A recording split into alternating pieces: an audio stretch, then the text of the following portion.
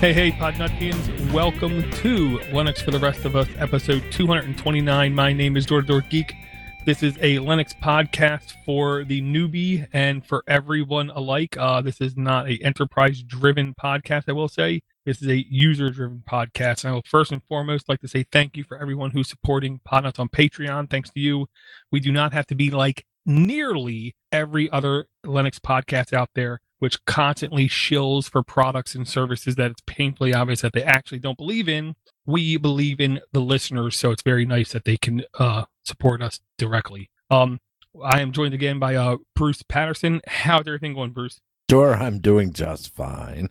And I'll say this, I'm doing better. We're recording slightly later than normal. My wife and her sister and basically 6 kids, 5 adults said, well, let's go eat dinner and then let's go bowling.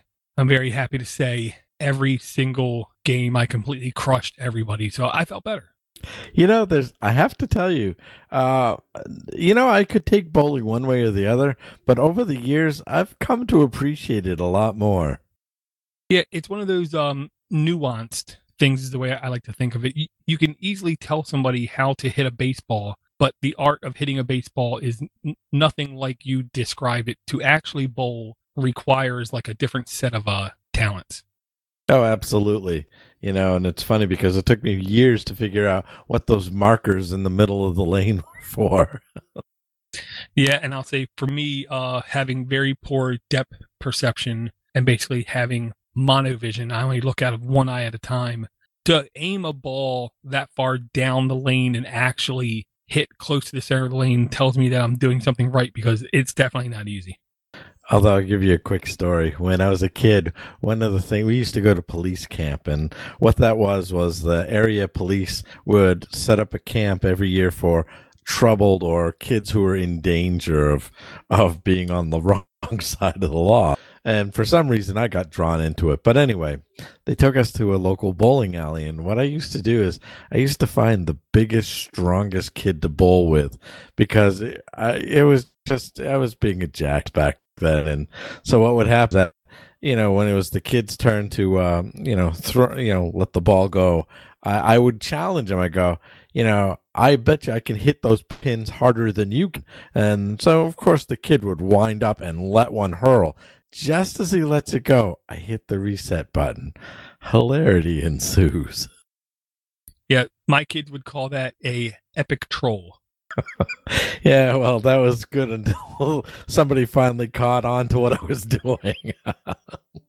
Gotcha. I want to first go over voicemail, aka voicemails always get precedence on this show because it means I don't have to talk as much. This voicemail is from Tracy Holtz. If you don't know who Tracy Holtz is, where have you been? Yeah, I mean, there's too much to say. I'll just say this. Unbelievably cool guy, transplanted from Dakotas to Texas, became a Texan. Now he's in Florida. He's became a Floridian, but now he's all over the U.S., so he's trucking everywhere that he goes. And what a life he leads, because when he moved down to Dallas, he actually had his cake and ate it too, because he's a North Stars fan. And of course, they left Minnesota to come down to Dallas, I guess, just to be with him. Yeah, it was almost like they followed him down there. I want to preemptively thank Tracy for the voicemail. It's always good to hear from Tracy, period. Any chance I get to chat with him is always a good time. It's definitely a slightly longer voicemail, but definitely worth it. I will hit play here in a second. Hello, Mr. Bruce and Mr. Dorf. This is Tracy. Right now, driving down I-65, about 100 miles north of Nashville. If it sounds like I'm on my Bluetooth headset, recording on my phone, so probably could be better quality, but hey, not too bad for a big truck rolling down the road. Hey, listen to the show last week. Great show, by the way. First and foremost, Dor, don't believe Bruce and everything. He'll always have a soft spot for the Boston Bruins. And thanks for talking about hockey. He is right. Team to watch, Islanders. If you want a young team to watch, Islanders. Head on. 2 other teams to keep an eye on. Just high octane, Tampa Bay Lightning. Go for them. If you want, I think the best versatile all-around team offense, Steve, just pure balance. probably have to go Las Vegas out there. So there's you there. Hey, a couple things about your show. Talk about when you started. I actually started when Red Hat Linux 6 came out in 1999. Got it, installed it on my work machine. When I worked for McAfee, freaked everybody out, but our system was so archaic, it could run under wine. And once I did that, my boss saw that, and he really didn't care. So, because he knew I'd never get hacked by viruses. So, yeah, I was one of them back then that would just do it, and yeah, I guess pay the consequences later. Or the main reason I'm calling is you had the person about Mint and what to use. I agreed with what you said, but you're forgetting one very, very important feature about why to go to Ubuntu.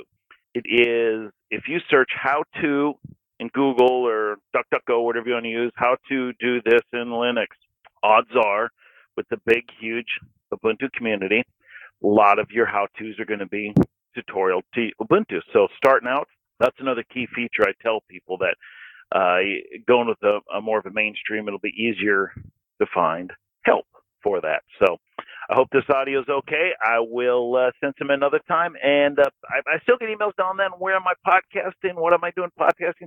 You guys don't understand the power of just being lazy. Yeah, you just don't know. I'm getting off. I'm kind of working on something here and there. Kind of talked to Door a little about it. He doesn't know much about it. He probably forgot about it. It's been so long. But you guys will hear. And Bruce, it's good to hear from you again and talk to you again. And Mr. Door, have a good day as always. Everybody out there, links for the rest of us land. Have a good one. Man, I really miss that guy. Yeah, thank you very much for the voicemail, Tracy. Yeah, it's definitely always good to hear from you. He's the kind of guy I will literally do work for, and like go out of my way if it means that he could be consistently on any type of show that I could do. Oh, absolutely. Absolutely. He's a top-notch guy. And one other team we forgot to mention in our NHL scrum was Calgary. That's another team. So there you go. It's complete now. Very cool. Very cool. And I will say, I don't know the right word to like summarize it really appropriately, but yes, one of the biggest reasons to go with Ubuntu or Ubuntu-based distributions is the sheer amount of content being published out there for help and for step-by-steps is insane compared to any other distro on the face of the planet. Granted, if you want to learn how Linux works, then, you're going to use something like Slackware or Arch. But if you just want a system that works and you want community support to be, everywhere, then you have to go with a basically Debian Ubuntu-based version of Linux. Well, one of the things I would like to do is ultimately go back and revisit Ubuntu at some point. I don't have a real reason for not doing it. I guess just over the years, my stance or my priorities were elsewhere. So I don't know. Maybe in the upcoming months, the laptop that I'm working off of right now as we speak, I might actually convert that over to Ubuntu when it's time to jump off Debian 9. Well, I'll say Debian is, to me, the pillar. Ubuntu is just a derivative thereof. And the best thing about Ubuntu is its stability. The worst thing about Ubuntu is its stability, aka it's quite a boring distribution if you're deep into Linux. Most of this stuff, quote unquote, just works. Most of the stuff you download, though, will not be the newest cutting edge version of things. Snaps can bring you closer to that edge, but it is almost a boring distribution. There are certain things that they don't really encourage you to edit or to customize, where if you're in Arch or something like that, you're much more accustomed to having that fine-grained control. It's one of those distributions I say it's fine for its use case, but not outside of its own use case.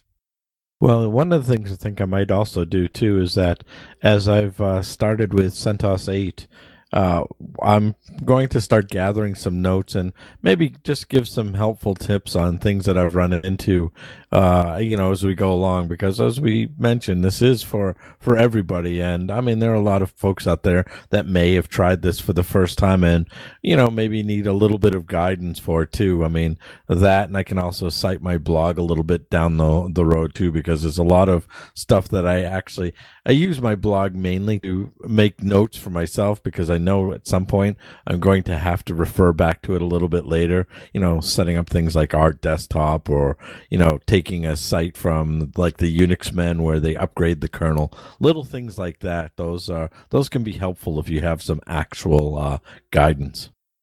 Yeah, and I will agree. With Linux, certain things are best conveyed in video. Certain things are best conveyed in audio. But a lot of it is realistically best conveyed in text. And it's like I tried to explain to a coworker this past week. The reason Linux is, in my opinion, one of the reasons it's successful, one of the key reasons is everything is a plain ASCII text file by its very nature. I didn't get into the system D type things, but basically everything is a text file, which means if you can open up a text editor, then basically anything you want is either available for you to read, seek, search through, edit, customize, or just flat out delete if you want. Well, also the other part I like it is that there's a favorite phrase that everybody's heard at least once in their life, and that's RTFM, which actually is what I did today using DNF, because I got a notification saying that there were updates to be installed, and so naturally I use DNF install updates. The thing is that actually is no longer applicable. I actually have to use upgrade. So it's little minor things like that, but quite frankly, this is 2 weeks into it. I am freaking loving it. Very cool, very cool. And I will say there is one distro watch page that I always find myself going back to at least 2 or 3 times a year. And I can never remember what the name of the page is. I always search distro watch space apt space yum space arch, like that. And then what I find is a package management page. Package management cheat sheet is what it's called. And I love that page because it tells me in a very summarized fashion, no matter what distribution I'm using, here is how you do an update. Here is how you do an upgrade. Here is how you do like a distribution type upgrade. Here is how you search your cache. Here is how you find package. Here is how you purge packages. Like, it basically summarizes a huge amount of the administration of nearly any Linux distribution in a very tidy fashion. That's a great resource. In fact, it's one I should actually look at more and more. You think I would, actually? Well, I mean, it's one of those things, I don't want to say we take it for granted, but this page has literally been in existence, I'm pretty sure, about 13 years, if not more. So it's easy to forget that it exists. And I'm going to like paraphrase John Mad Dog Hall. Sometimes you don't need dramatic changes. Sometimes you just need minor revisions to code or things because they actually were created correctly in the first place. This kind of page never needs to be completely nuked and paved over again because, in my opinion, it was designed correctly and its main goal was basically achieved very early on. So all they have to do is just keep tweaking it to keep updating, how to update man, Driva, Fedora, ZenWalk, Vector, Slackware, or whatever distribution that you could be running. Well, one of the other things that I like from the site too is that this probably started about 2-3 years ago when they started giving you access to their archives, because I can't tell you how many times I've wanted to consolidate all of the stuff for tips and tricks, because that is immensely useful. And yet, every week would go by, and unless you knew specifically which week the tips and tricks were, you'd go out of your mind. So, props to the continuous work they do on that site. So it is a very good resource. I was going to say, with that, did you want to segue into the telemetry stuff from Canonical? Yeah, I mean, I wasn't sure how to read that when I first saw it. What I took from it was, long story short, Ubuntu has not shared any of their numbers with basically anybody for years. So they promised about 6+ months ago that they would start to share, how many people install, what is the rate of update, what's the rate of upgrade, kind of things. And what I couldn't find was an actual, just straight up raw number. Here's the actual number of installs that we believe we had. Now, granted, I didn't read every single line of this page over on bleepingcomputer.com, but it looked like they were showing more of, versus the number of installs. Here's the number of people that opted in to giving us data. Here's the number of people who've had it installed for more than 12 months, 18 months, kind of thing, which is all interesting information, but it really didn't give me that like narcotic I was looking for. Well, I'm wondering if I'm too old to enjoy memes, because one of the memes that I've always enjoyed is there's one with the Joker and the losing the minds. It's one I would create for this particular instance, is that everybody's on Google, yet when Ubuntu asks them if they could actually have a little bit of their time, people lose their minds. I did find a few things really useful in this. It confirmed for me that the average time it takes to install bare metal was actually roughly 15 to 18 minutes. That's extremely good if we remember the old days. Oh, yeah. And I'm like telling people at work, I cannot comprehend, and I'm like literally like pulling hair out. I cannot comprehend how a Windows update takes a half an hour. And I could literally install a Linux system, reboot, completely destroy it, and reinstall again, and it would still be quicker than some of these Windows updates.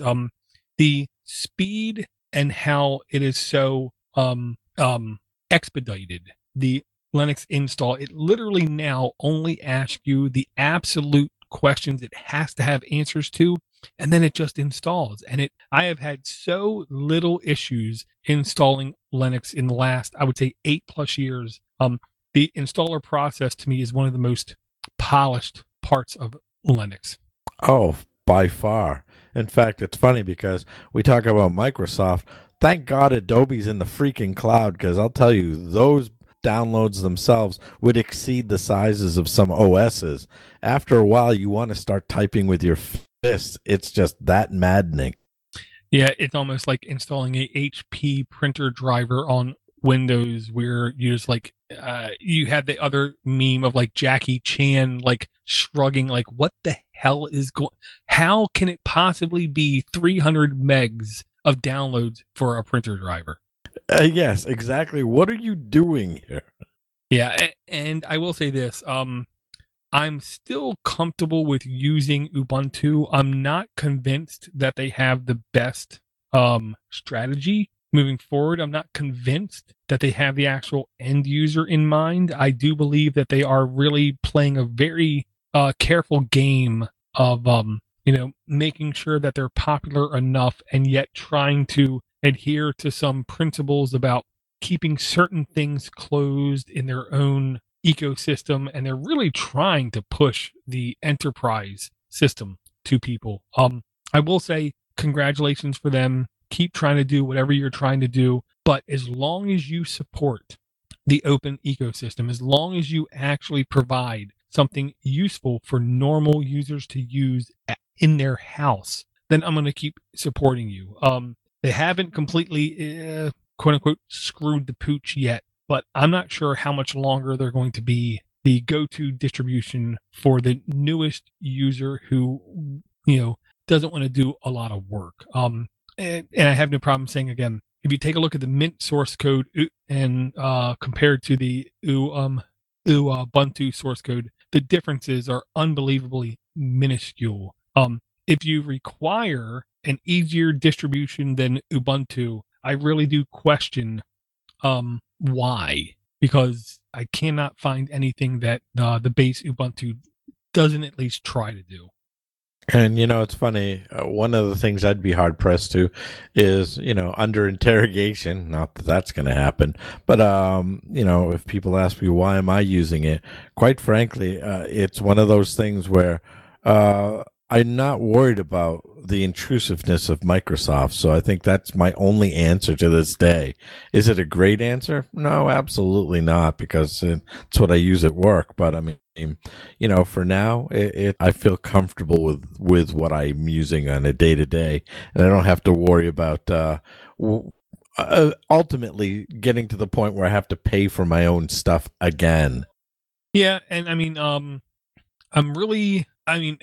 to transition to the other link that you sent was Linus Torvalds saying that he was not worried about Microsoft taking over. I don't think I've ever been worried about Microsoft, in air quotes, taking over. I am worried about Microsoft owning too much mind share, is the way that I think of it. To let such a incompetent company who literally cannot do anything right in the realms of security, who really has proven over decades that they really don't even understand the word privacy, to allow them to control such a mind share is what I worry about. I don't think they could control Linux, even if they hired Linus Torvalds, even if they gave him the term, the actual title president. I still don't think they're competent enough to actually, quote unquote, take over Microsoft. But I'll also say this. I love the fact that I personally believe when Linus Torvalds says these kind of comments, he's in at least a part hoping to drive people's actions and reactions to try to make what he says come to fruition.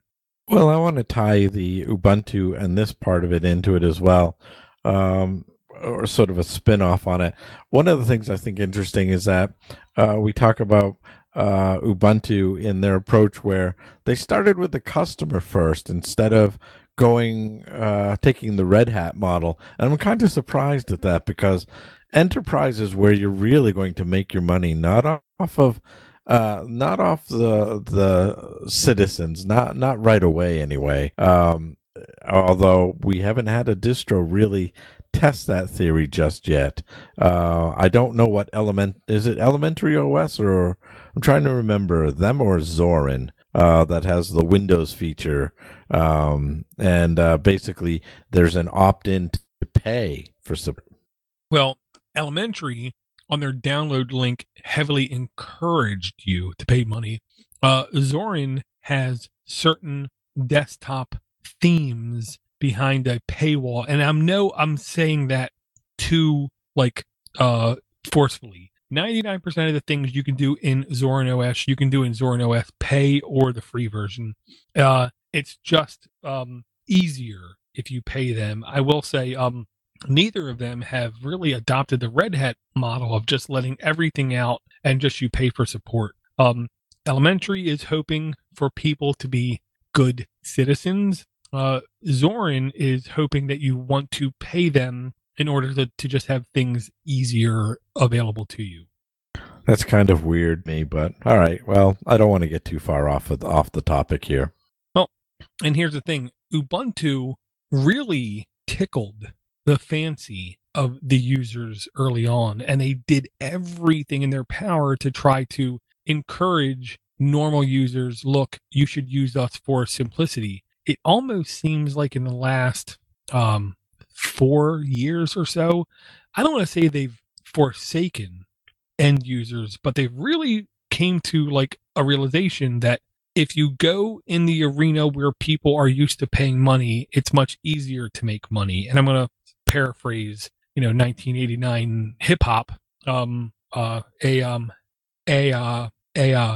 tribe called Quest who said, "Scared money don't make none." If you're not in the arena where people are spending money, it's really difficult to make money. So for Ubuntu to try to be in the enterprise game, it's much easier for them to make money. Where if you're just a solely desktop distribution, if you're solely a residential type entertainment use desktop distribution, it is incredibly difficult to make money. If you're an enterprise distribution, enterprises are already accustomed to spending money for support, spending money for updates, spending money for enhancements, spending money for money's sake, spending money so they can point and say it's your fault, spending money so they can say, well, I did everything I could. That's what enterprise is great at. So for them to be in the enterprise arena, to me, is a perfectly understandable thing to do, but they need to not forsaken the people that got them to the dance, and that is the people on the weekends installing it on their own personal devices. Well, this next comment, I suppose, will come really out of left field, but what I would like to, and actually this was a discussion that I had with D. Smith from DistroWatch as well. We were talking about kind of this kind of situation. And so I guess two things I would bring up. The Linux Foundation and why they don't play a major part in all of this. And the second part of it is that when you have a company like Red Hat, and I'm not going to use them as a whipping boy. I like the fact that they were able to turn over, what is it, a couple $1 billion over in profit. It would be nice to see some of that money funneled back to the developers for these, because I understand that in some cases this actually exists. I would hope that the Linux Foundation would, take its head out of the sand and figure a way to marshal all of these developers to give the Linux community a little focus, because that's what I think we need 18 different audio players, things like that. Well, yeah, I mean, to me, the biggest, I don't even know how to phrase it. One of the biggest issues with Linux in general is its lack of focus. Squirrel! Where they keep, literally shooting off at the hip with all kinds of random things. Where it would be really nice if there was some level of direction without being onerous, which is a very, very, very, very difficult tightrope to watch, to actually walk. The Linux Foundation, in my opinion, has done a fantastic job of separating itself from strictly controlling the Linux kernel, strictly controlling Linux kernel development, and strictly controlling the future of Linux, yet trying to control at least the inputs and outputs of how Linux is interacted with by enterprises, by business, by people developing embedded systems, car manufacturers or whatever. They're trying to walk that line, and it's really, to me, surprising how well they've done that. And I'm going to quote Linus Torvald about this Microsoft thing, and what he said was, the whole anti-Microsoft thing was something funny as a joke, but not really today. They're actually much friendlier. I talked to Microsoft engineers at various conferences, and I feel like, yes, they have changed, and their engineers are happy, and they're really happy working on Linux. So I completely dismiss all the anti-Microsoft stuff, end quote. And here's the thing. I do believe in, without saying them, in my heart of hearts, the Microsoft engineers do love Linux. The Microsoft engineers do love working on Linux. Those people, I think, do have their best interests at heart. That doesn't mean the company does. That means the company is paying them enough money to do what they're doing. I don't trust, and I will never trust, corporations of this magnitude. What I hope is that the employees have enough power, enough stroke, enough prestige, enough swagger to keep influencing the company to do, quote unquote, the right thing. I believe they have been successful. I don't know how long they're going to be successful, though. Well, that's something I wish we all had a crystal ball for. But, all right. What are some of the other links that we have? Because I was actually looking for the email that you had sent me. I'll let you drive the car. Okay, well, the one link that you sent me that I found interesting was the Edward Snowden Labyrinth link from nybooks.com. If anybody knows me whatsoever, they know I can't read more than 40 or 50 words until I completely have no idea what I'm reading anymore. This was incredibly long article, I will say, all on one page, not completely covered in ads. But what I did was I was able to convert this into a audio form, so I was listening as I was trying to read it. The idea of freedom, and here's the whole thing. If you literally go back through the history of this country, you will find the word freedom has meant incredibly different things to everybody throughout time. Right now, we just have a snapshot of what Edward Snowden thinks of the word freedom and how it should be portrayed. And here's the thing.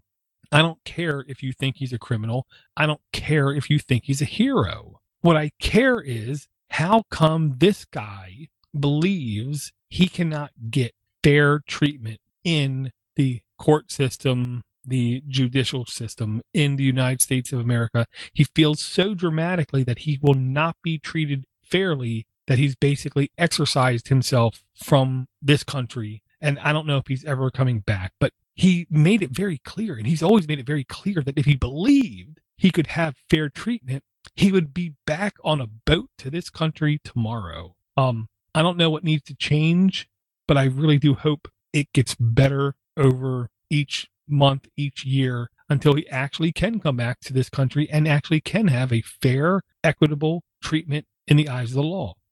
Well, I'll try to be somewhat brief in running down a few things and what drew me to this particular book. A couple of weeks ago, there was actually an interesting segment on NPR.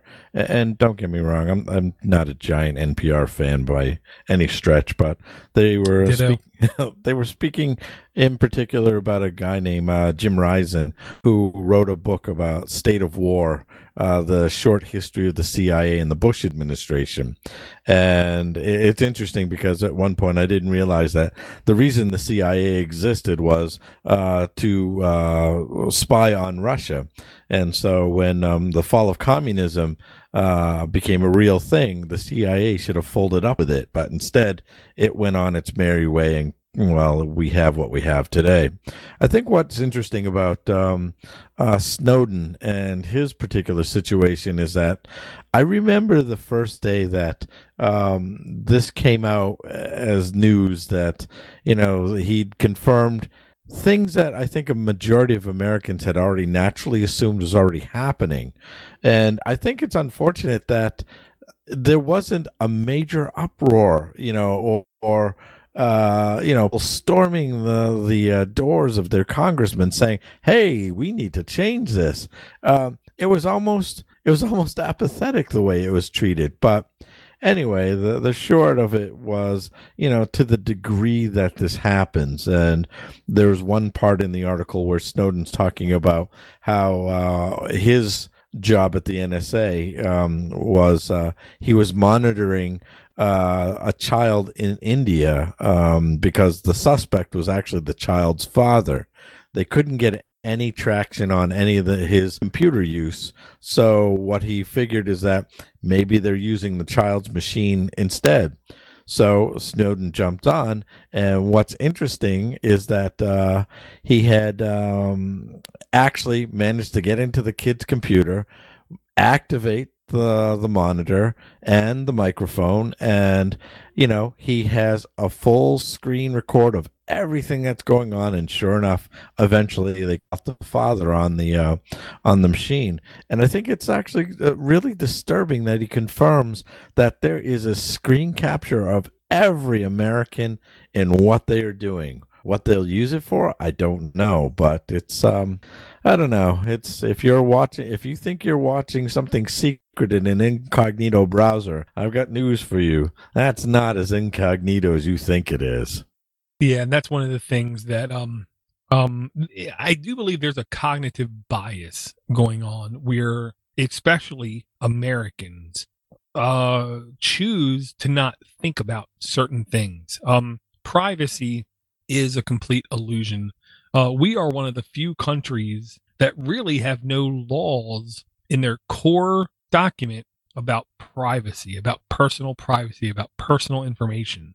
There are other first world countries where it's at least stated one way or another how personal privacy is supposed to be handled, personal data is supposed to be handled. In the U.S., it's very footloose and open.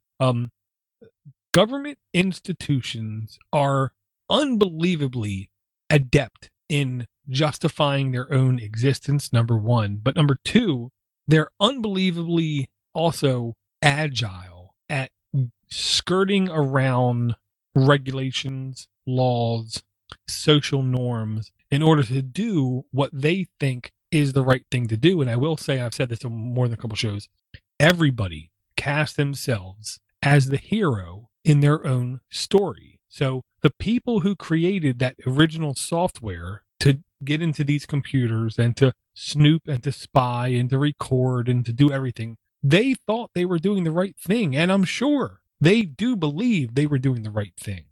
Through the lens of history, we can more, I guess, easily determine what we believe was the right or the wrong thing to do.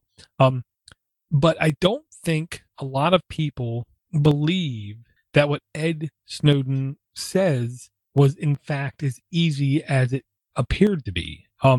I think a huge swath of people just basically blanketly dismiss him as being some sort of crack, some sort of, one-off, some sort of thing where, he might have been doing these things, but I'm sure not everybody is like doing the same kind of thing. And it's sad. I hate to say, but facts never drive political opinion in the United States. And this is not new. This is nothing new. This is not even remotely new. You can literally go back 200 years, and what drove people's political choices were narratives, stories, things that they thought they could connect with. It didn't matter if it was true or not. And for some reason, the Edwin Snowden story has really only connected with, in my personal opinion, the hardest of the hardest core privacy advocates, and unfortunately some conspiracy theorists as well, which I don't think helps our case to try to find what we consider to be the ultimate truth. No, and you're unfortunately correct about that. I think once we get into conspiracies, you can almost discount the argument right off the bat. Yeah, and I mean, I really do hope, it might take, hopefully not, 20 years, but I really hope that there will be some time where he can come back into this country, be treated with at least some manner of respect, and then be dealt with by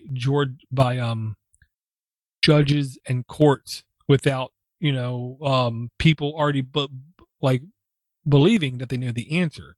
The best possible thing about the American judicial system is supposed to be innocent until proven guilty. And unfortunately, that isn't really always the case. We've seen many, many, many times where people walk into a court of law and everybody already basically has in their head that this person is guilty. So let's just find a way that we can prove that. And I believe that actually the laws according to Black Sabbath mob rules. Oh, yeah, you have no idea, I think, how accurate you are. All right, what do we have coming up next here? We do have an email, and I will say we have an email from Tony, a.k.a. the guy's name I always pronounce completely incorrectly, but he's still an unbelievably nice guy. And he says in an email, starting at the end of it, my last name is pronounced closer to chalk than anything you or Bruce ever said. So leave it at Tony C, which I will say, thank you. Thank you so much, Tony. I was feeling really bad. Tony C. But the email started, you should interview Klaatu, 2-for-1 GNU World Order, and does something with Red Hat. I don't know. Klaatu, he's kind of shady. Does he do anything with Linux? I'm not convinced that he does. And he's in a completely different time zone. Okay, for me and Bruce to interview him, I'm pretty sure he would have to be up at like some weird, obnoxious hour because he's like, if not completely on the other side of the globe, it's pretty close there too. I think reaching out to him is like calling to the future. Quite literally in the future, yes. And I'll say this. I don't want to ever talk to somebody who's getting paid by a major company. Okay. I don't want to talk to anybody who's working at Google about Google. I don't want to talk to anybody working at Microsoft about Microsoft. And I really am sorry I'm making this third comparison. I really don't want to talk to anybody working at Red Hat about Red Hat. And I say that out loud, even though there's like 3 people I could talk to every couple of weeks who work at Red Hat. I know far more about Red Hat than I ever want to know. And I don't want to ever put, especially somebody like Klaatu, in a position to publicly comment about anything that could affect his paycheck one way or another. I will never put him in that kind of place. And I will say, I do believe I'm one of the first Linux podcast, maybe, that invited Klaatu on as a guest and interviewed him. I don't know what he would want to say in 2019 versus he didn't say back in, I think it was 2012. But anybody is welcome to come on the show. I will not go out of my way to put a person like him in a position to possibly, change his income status. Oh, absolutely. In fact, I still owe him a lunch. When we had the Northeast Linux Fest, the last one, I know he'd come in, and I really regret not being able to make time to actually sit and talk with him, because he has been so helpful to me over the years, whether he knows it or not. And in fact, when I first started getting more and more involved in the community, and shortly before I joined Linux Basics, I used to be a Slackware user, and I would run into occasional issues, but sending a couple of emails off to him resolved it almost immediately. And he was immensely helpful. And who knows how many, thousands of people he's helped over the years. I mean, his podcasts are awesome. I just love the way he approaches life in general. And he would be my guiding light in the Linux world. Yeah, I mean, he's the kind of guy I would literally love to live, 2 houses down from, and just once in a while stop by, drop off something that I knew he liked, and just chat with him about a random topic. It doesn't have to be about Linux. He is, to me, yeah, I'm going to gush just for a second. First and foremost, he's just a good human being, period. Secondarily, he has good ideals. He has good belief patterns. He believes that he, as an individual, actually does have power to influence more than just himself. He does not consider himself to be special, unique, or anything. And I guarantee you, Bruce, he has helped easily 5, 8, 10, 40,000 people, if not more, to comprehend more what they were doing on their own computer, just in the way that he describes things, the way that he goes in depth, and the amount of help he offers to anybody. That's why that was the first thing that drew me to him. Again, I listen to like 36 plus hours of podcast on average every day. He's one of the few people that will go out of their way to actually reply to an email, but not just to reply to an email as if he was a human being, actually caring about who sent them an email. I try to do the same, and I will say this, I have a very hard time holding myself to that standard that he does. I don't want to bother him, is the nicest way I can put it. If anything, I'll just tell people, go listen to GNU World Order. And if you don't have time to listen to something from Podnuts because you're listening to GNU World Order, I'm still pretty happy because you're listening to something productive, something efficient, and from somebody who actually cares what they're producing. So you know what? I'm going to proclaim him mayor of Linux Town. Good term, but I don't know if he would like the term mayor. Maybe like Archduke, or maybe like something a little bit less, I don't know, American. You wanted something really ostentatious, maybe something like benevolent overseer of all things Linux. Right. Or czar. I like czar.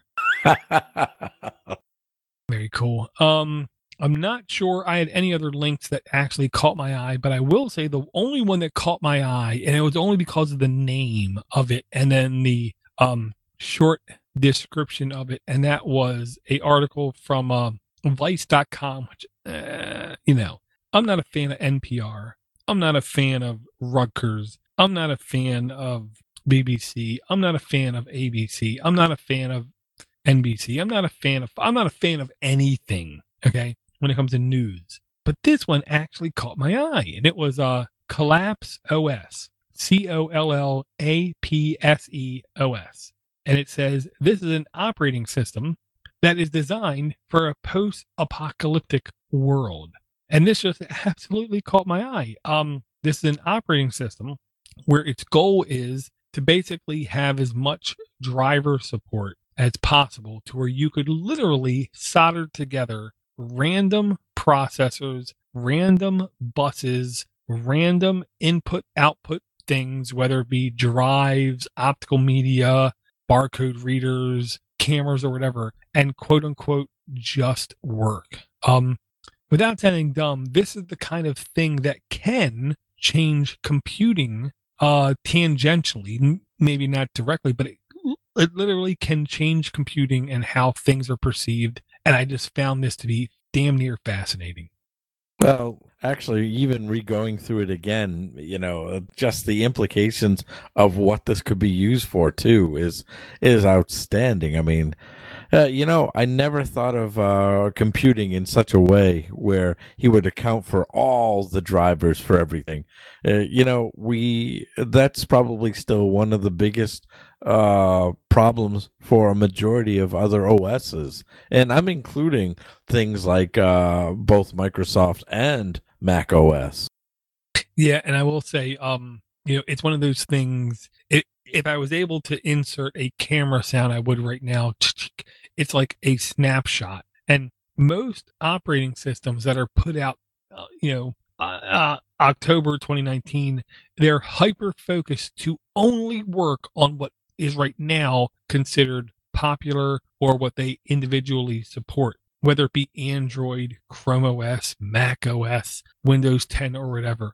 Where this operating system said, no, we're going to support anything that we believe somebody could literally find in a rubbish pile after a apocalypse. And here's the thing, we know storage media prices have went down insane. Capacity has went up insane.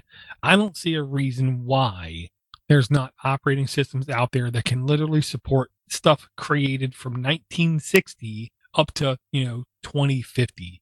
And these guys, that's one of the things that they're trying to do is just blanketly support all hardware. Well, the fact that you can theoretically run it on a Sega Genesis, they would be right. In a post-apocalyptic world, there'll be piles of Sega Genesis. Yeah, and Atari 2600s. And I will say this, I love the fact that I discovered, in air quotes, last week, I can simply drop to a command line on multiple operating systems and say, sudo apt install Stella, Stella, and then I have, bang, a perfectly running Atari emulator, and then I can go to archive.org, and then I want to say it was less than 2 megs. I can download every Atari game that's ever created. And when it comes to the apocalypse, we're going to need entertainment as well. Well, I'll tell you, one of the things that I have for Atari, we all remember the 2600. My father was a little forward thinking here. He bought the Atari 800 with the cartridges. The very first language I ever learned was BASIC. And it is, like, to me, shocking. It's literally shocking how innovative a company like Atari was, yet how in 2019 they're an afterthought, and there was a concept made, and I do believe it was pitched on Kickstarter, of a next generation Atari console. Long story short, last week, the lead developer, the lead designer, the lead architect basically quit the entire project, and he announced, I'm quitting because they haven't ever paid me a dime. I want the story of Atari to live on. And here's the thing, I want those classic games to live on for one reason and one reason alone. If you take a look at games written in 2019, and if somebody in front of you is playing one of those games, they cannot do anything else except hyper focus on those games because they're so intensive. Where right now, I could be playing Space Invaders on the Atari 2600, yet I could still completely hold a conversation with Bruce because the games were just that basic and easy. And for all you know right now, I am literally playing Space Invaders on Stella. Oh, I absolutely hope you are. Well, that, and I was very happy to say I found a couple games, Adventures of Tron, Tron Deadly Disc, but most importantly, I found a game called Princess Rescue, where somebody tried to basically take the old arcade cabinet, Super Mario Brothers, and like reverse engineer it to where it actually worked on Atari, and it works surprisingly well, even though, it doesn't look like, it's 8-bit, for God's sake. But it was unbelievable what somebody could do, and I want to say it was 2012, reverse engineering and putting it back on that kind of platform. There was something to the simplicity. There was something to that ecosystem where it made people use their imagination, but at the same time, it just quote unquote worked. And there was no load times. There was no like waiting for like 30 seconds or 3 minutes while things spun up like more modern operating systems. You've inspired me to go out after this show is done. I'm totally going online to find an Atari shirt. I want one. I got better news for you than that, Bruce. One, you can go anywhere and just type in t-shirt and you can find great Atari t-shirts. But two, you can go to archive.org and type in nearly any Atari game, and built in to the results page, you click that link and you can play the Atari game right there in your browser. But three, there's a distribution called Lakka, Lakka, and any video game that supported 2 players, even on Atari, even if hypothetically you were playing Combat, Combat, one of the best games that's ever on that system, you could start net play to where I can be in Baltimore, Maryland. You can be right outside Cambridge, Massachusetts. We can both be running the exact same binary, the bin file from that game on Atari. We can start up net play, and we can literally play 2-player Atari across the globe. It's such a glorious time that we live in.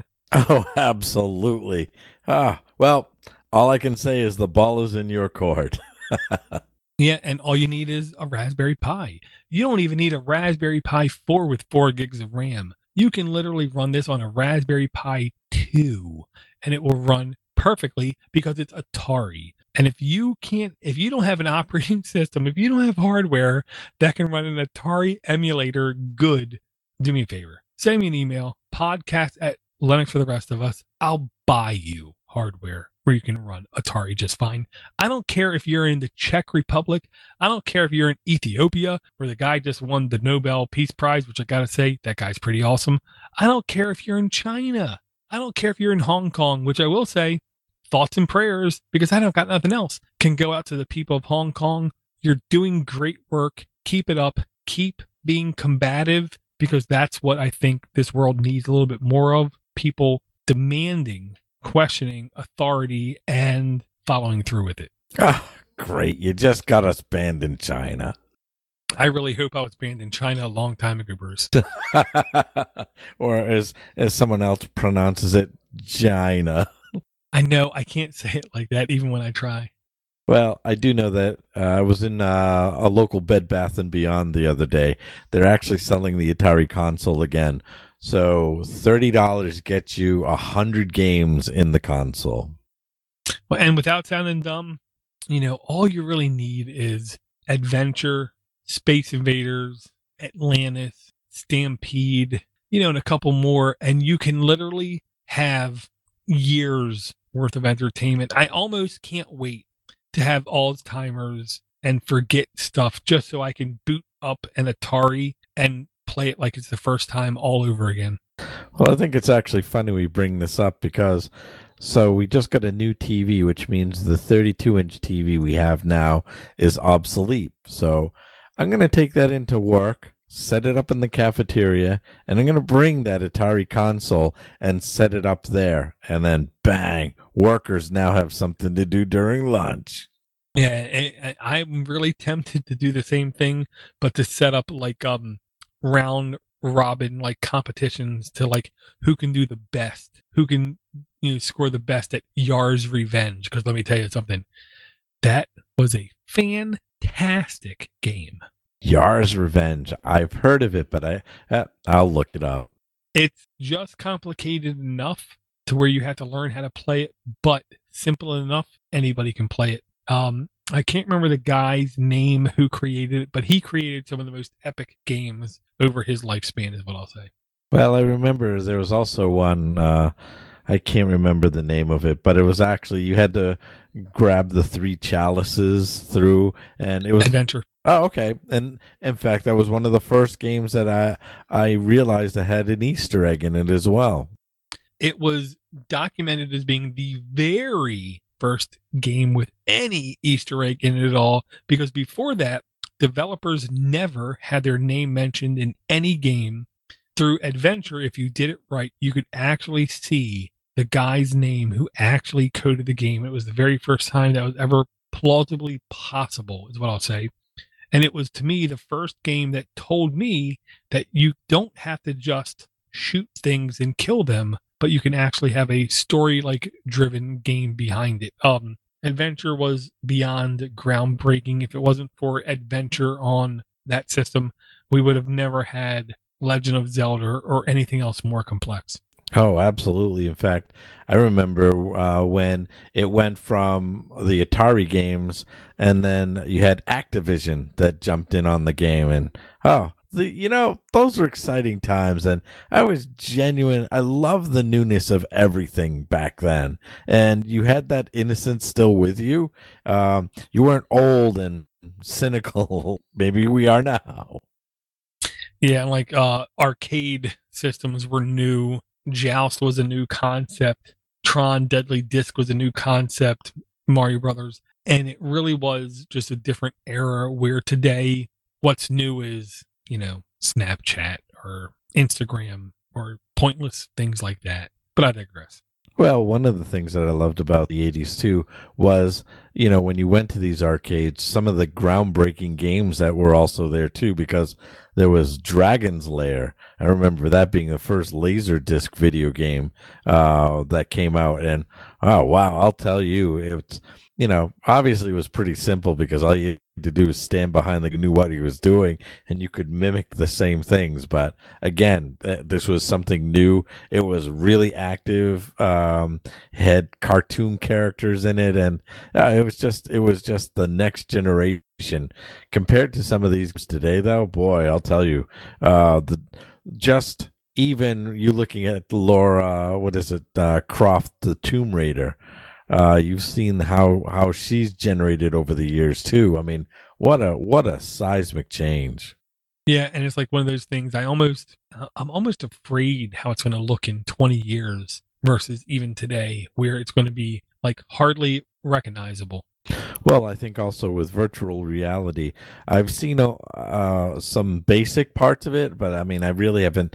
I don't know of anybody who actually has such a set yet, but when I do, I'm sure I'll be amazed by what I see. Yeah, and of course, and then as humans, we will consider it to be completely normal in no time. We adapt so quickly to new technology. It's nearly scary. Oh, absolutely. Or at least some of us anyway. Well, it's one of the things I try to explain to my oldest kid, especially in America. White males historically get to a certain age bracket and then they freeze frame.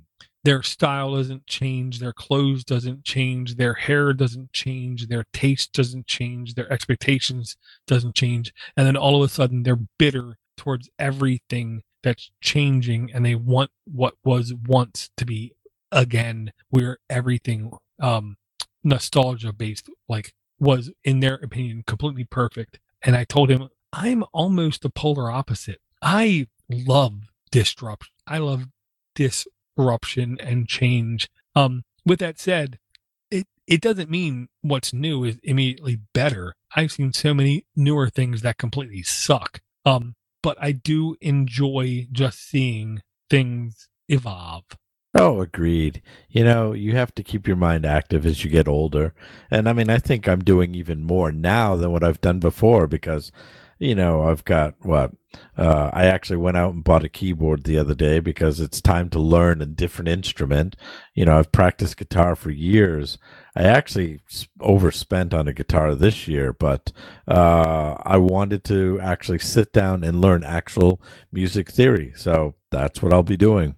And then on a side note at work, I found out that they are giving us the green light for any kind of training we want. So, maybe the Red Hat cert isn't unobtainable anymore. I'll just quote the Sugar Hill Gang and say, jump on it. If my job offered me any training, I would jump on it just because I like new, different, challenging things. And I'll say this. The best thing about technology is it doesn't matter what you want to learn. Every job title that you could possibly have in 3 to 5 years doesn't even exist today. So at any point in time, if you learn something, you will make yourself more viable in your next position. Oh, entirely. Maybe that's actually something we should consider talking about a little bit later too, and also bring it back around to in regards to some of our resources because I've been a huge proponent of Linux Academy for years. Boy, they're starting to get a little bit pricey. Well, when they hire complete scumbags from the Northwest, they have to then raise their rates. I love the fact that they're offering training for nearly anything that's on Linux. And they're literally doing better than virtually everybody else out there. But it's one of those dangerous games they play. How long can they really be for the end user before corporate greed takes over? I hope they do everything in their power to maintain that they're here for users, they're here for learning, they're here for expansion, they're here to make Linux take over, and they're not just here to break in a buck. I know more than a couple people that have paid yearly subscriptions to them. They're still really happy with what they're seeing come out of the product, but I will say I am not really happy with what I'm seeing their executives' decisions have been behind the scenes. I have insight that I'm not going to let people know about. I'll just say, enjoy them while you can. And to quote, 1970s funk songs, you got to use what you got to get what you want. Use the Linux Academy for today to get what you want, but do not rely on them being there for you in maybe 2 or 3 more years from now. They're a tool. They're nothing more than a tool. They're a ratchet. They're a wrench. Use them to help promote yourself. Use them to help better yourself. Use them to try to get yourself an upgrade, better pay, but don't rely on them being there for you. No, and that's actually a good words of advice because there are some other things that we can also bring up as well. I don't like the union between the .com and LinkedIn. That has sort of made a mess of things, but more in that a little bit later. But one last note in regards to the Linux Academy, I think the only thing that I would probably say is that I'm hoping that if I do decide to go through them, for the Red Hat training exam, that it's a little bit more up to date too, because it was actually years where even the basic LPI stuff hadn't changed very much, and it was rife with errors in the beginning. So I'm hoping they've at least cleaned those up over the last couple of years. I do believe them and CompTIA in the last 18 months have actually made substantial updates to their curriculum, is the way that I'll put it. So it should be better. All right, well, I'll give you guys an update if I sign up for it in the next week or so. Very cool, very cool. All right. Well, since we've stomped all over our 30-minute presentation. How do you want to start towards wrapping this up? Yeah. I mean, we talked about, to be honest, a really good range of topics. I will say to the listener, if you have any topics you would like us to cover, do not hesitate. 707-6-PODNUT. Do not hesitate. Podcast at linuxfortherestofus.com. If you do send an email to doordorgeek@gmail.com, you have to make it utterly clear that it is for the podcast Linux for the Rest of Us, or Bruce will not see the actual email. If you would like to partake in this episodic event we call a podcast, linuxfortherestofus.com, you have to send me an email. You have to let me know. The gates are open, is what I want to say. If you feel like you have any topic, anything that you think would drive conversation, all you gotta do is let me know. I want to thank Bruce for coming out. I want to thank Bruce for all the support. I want to thank everybody for all the support. Tracy Holtz, I have no problem saying I love you. And it's really good to hear from you. Please be safe. I know I don't have to say that out loud because I know you are safe, but just keep being safe, man. Oh, agreed. Tracy, we all miss you. And at some point, we'll have to get sports show going again. Bada bing. The best thing about sports is it's only getting more important, I'll say, to normal folks, especially now with gambling being basically legal everywhere in the United States. I think more people are going to care about sports. Well, and depending on what state you're living in, the legalization of marijuana. So not only can you get high, you can gamble all your money away. That's the best of both worlds, especially as far as the government's concerned, because they can make taxes off of everything. And I can live in a cardboard box and we'll all win. And I can live in a van down by the river. And the sad thing is that used to be like an insult. Now I keep thinking, maybe if I had a nice van and I lived down by the river, it would be nice and quiet. Well, it's also riverfront property. Yes, touche. Again, do not hesitate. Everyone, send us your feedback, send us your comments, send us your inspirational text if you want. I am available on every platform that's not controlled by ruthless dictatorship types. Like, I'm not on Twitter. I'm not on Facebook. I'm not on MeWe. I'm on a thing called the internet, thanks to Tim Berners-Lee. And I will not hesitate to remind people that if you do not have root, you do not know who does. Thanks, everyone. We'll talk to everyone again real soon.